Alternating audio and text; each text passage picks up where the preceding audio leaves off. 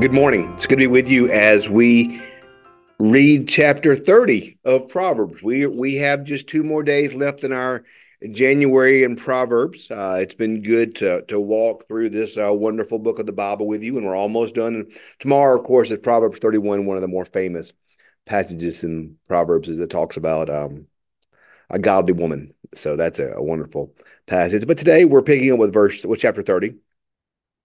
The sayings of Agor. This is an interesting chapter. It's funny. Proverbs has different sections written or attributed to different wise individuals. These sayings are different than the some of the other sayings. And I found them to be very interesting. There's some very interesting patterns. Several times you're going to see three things the Lord has three things the Lord has said. Four he likes. Like okay, so like this pattern you see it a lot. In the latter end of the chapter.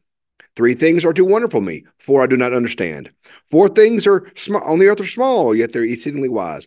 Three things are stately in their stride. Four are stately in their gates. There's just very interesting pattern or rhythms of things that you don't really see in other places. So I just found that interesting. This chapter is full of a lot of maybe I'm just thinking about this because I'm preaching on it next week, and that's experience or observation, how we can see God and experience God through many things that we can observe. There are a lot of things that we see where we see God or wisdom in nature. So, verse 24. Four things in the earth are small, yet they are exceedingly wise. The ants are people without strength, yet they provide their food in the summer. The badgers are people without power, yet they make their homes in the rocks. The locusts have no king, yet all them march in rank. The lizard can be grasped in the hand, yet is found in kings' palaces. And then verse 29. Three things are stately in their stride, four are stately in their gait. The lion, which is among the mightiest of the animals, and does not turn back before any. The strutting rooster, the he goat, and a king sitting before his people. So once again, it's interesting to me that you see this king saying, "We see wisdom in nature. We can observe or experience wisdom. We can observe or experience God in nature." And I think that's just really cool. I think verse 18 and 19 made me laugh. Three things are too wonderful for me, four I do not understand. The way of an eagle in the sky. I don't understand that. The way of a snake on the rock. The way of a ship in the high seas, and the way of a man with a girl. That just made me laugh. You know, it's interesting to see the teacher today just saying, looking around and seeing wisdom everywhere. And I think that's an encouraging word for us. Is God's a God of order. Scripture tells us that God's a God of order. So I think when we look at the order in nature, when we look at how things work in nature, in many ways, that order, that structure that we see in nature, it points to God. Nature has an order to it, and every time in nature we see this structure, it's another thing that points to the order and the glory and the creative power of God. So sometimes in our life, we just have to look. We just have to look and see what we can observe. Look and see what we can watch. Where do we see God's goodness? Where do we see God's creative power? Where do we see God's kingship? Where do we see God's lordship? It's all around us in creation. And we just have to look. We just have to look.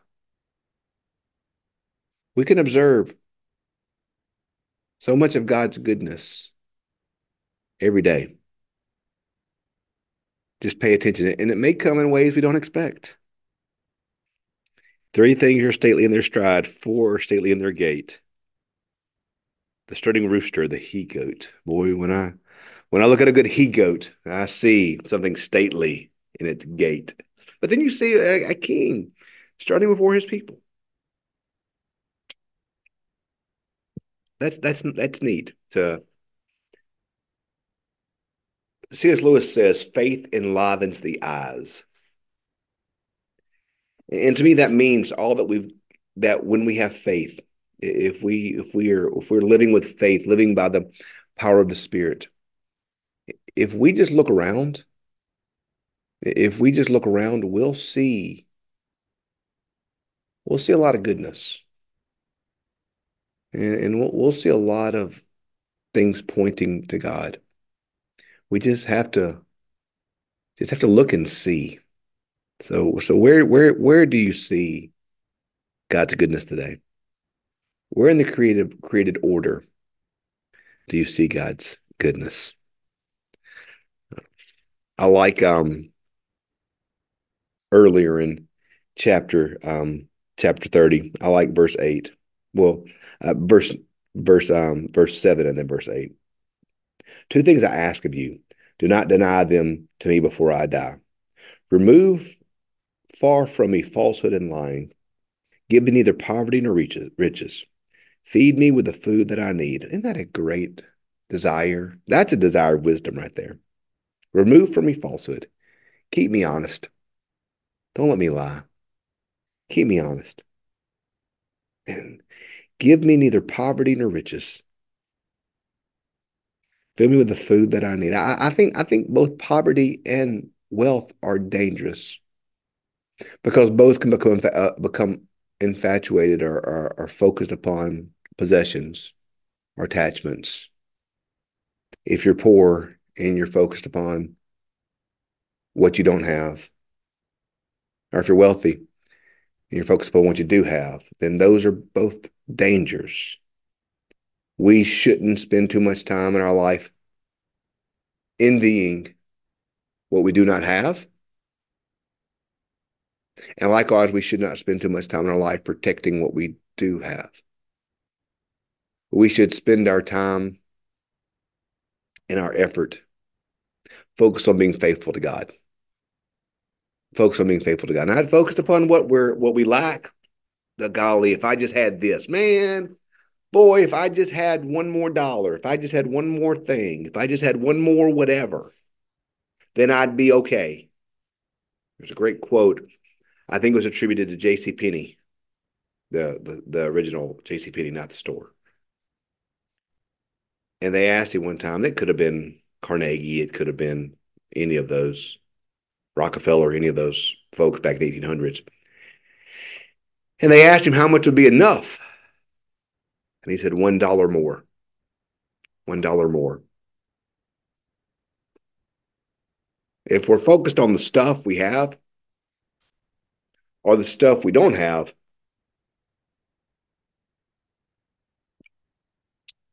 we'll never be able to serve God with what we have now.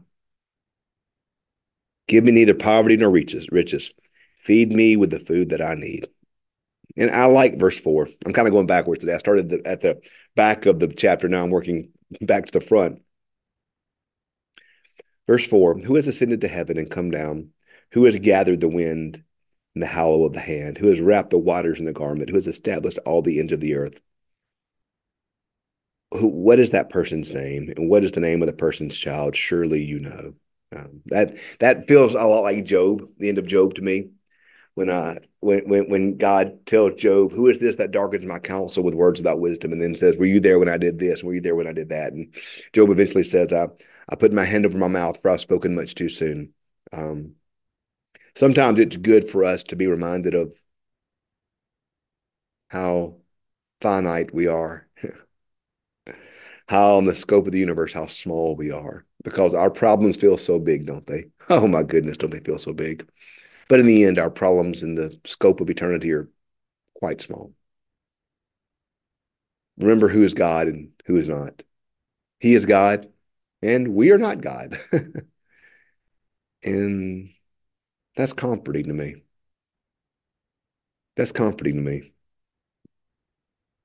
We have not ascended to heaven. We've not come down. We've not gathered in the wind or wrapped the waters. We've not established the ends of the earth. God has. God has. And we can be thankful and that we can trust that He is God. and that he is worthy of our praise and our thanksgiving. So good chapter today. I enjoyed preparing for this chapter and reading it. But tomorrow we're going to pick up with Proverbs 31, one of the more famous passages in all the Bible. So I look forward to finishing out. And we may read all this chapter tomorrow because it's a chapter that we've heard so much about. We may look through all of it. So it's a good chapter. So anyway, thanks for being with us today. I hope you have a great rest of your day today, and we'll see you bright and early as we finish our Proverbs tomorrow. See you in the morning. Have a great day.